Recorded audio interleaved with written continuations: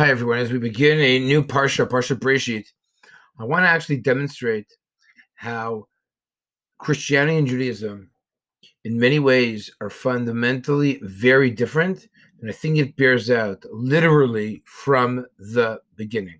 Priest Langston, who divides up the Bible into chapters, which was actually done so well and so convenient, the Jewish community adopted it almost immediately, makes a terrible mistake in the beginning, literally right from the get-go.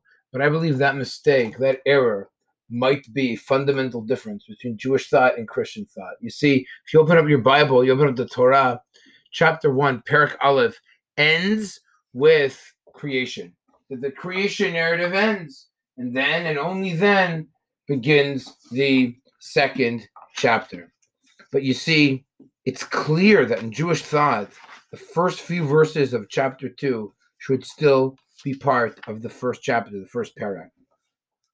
The three psukim, the three verses that deal with Shabbat, that are known as Kiddush, that's recited traditionally Friday night, were placed by the Christians in the second chapter. They clearly belong in the first chapter. They belong in the first chapter both because the name of God, Elohim, is mentioned there, and therefore it should be part of the first chapter, not the second chapter. And also, you see, we view Shabbat as part of creation. It's the seventh day. It might be the culmination. It might be the pinnacle, but nonetheless, it is part of creation itself. I believe the Christians wanted to show that the Sabbath is void of any connection to the 6 days of creation. And therefore, they inserted a break, a new chapter. It's severed. The Sabbath is not connected to the 6 days of creation. In Jewish thought, that is absolutely not true. But rather, the Sabbath gives meaning and purpose to the 6 days that preceded it and gives a sense of meaning and purpose to the next 6 days that are going to follow.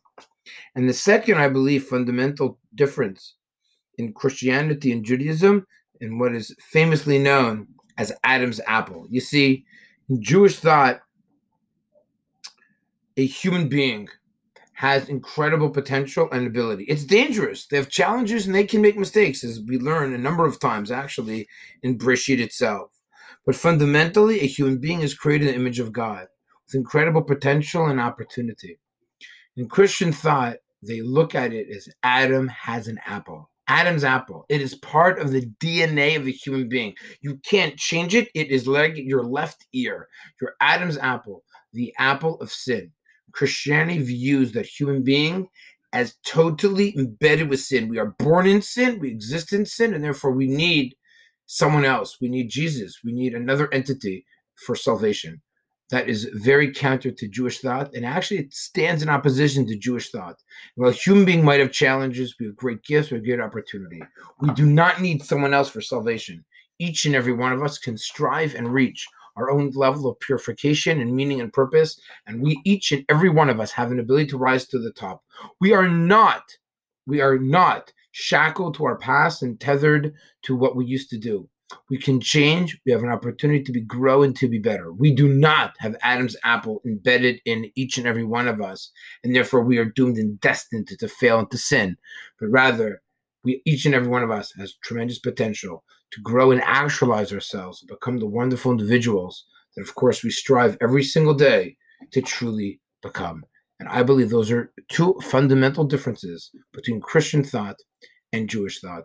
I wish everybody a Shabbat Shalom. It should be a wonderful and uplifting Shabbos.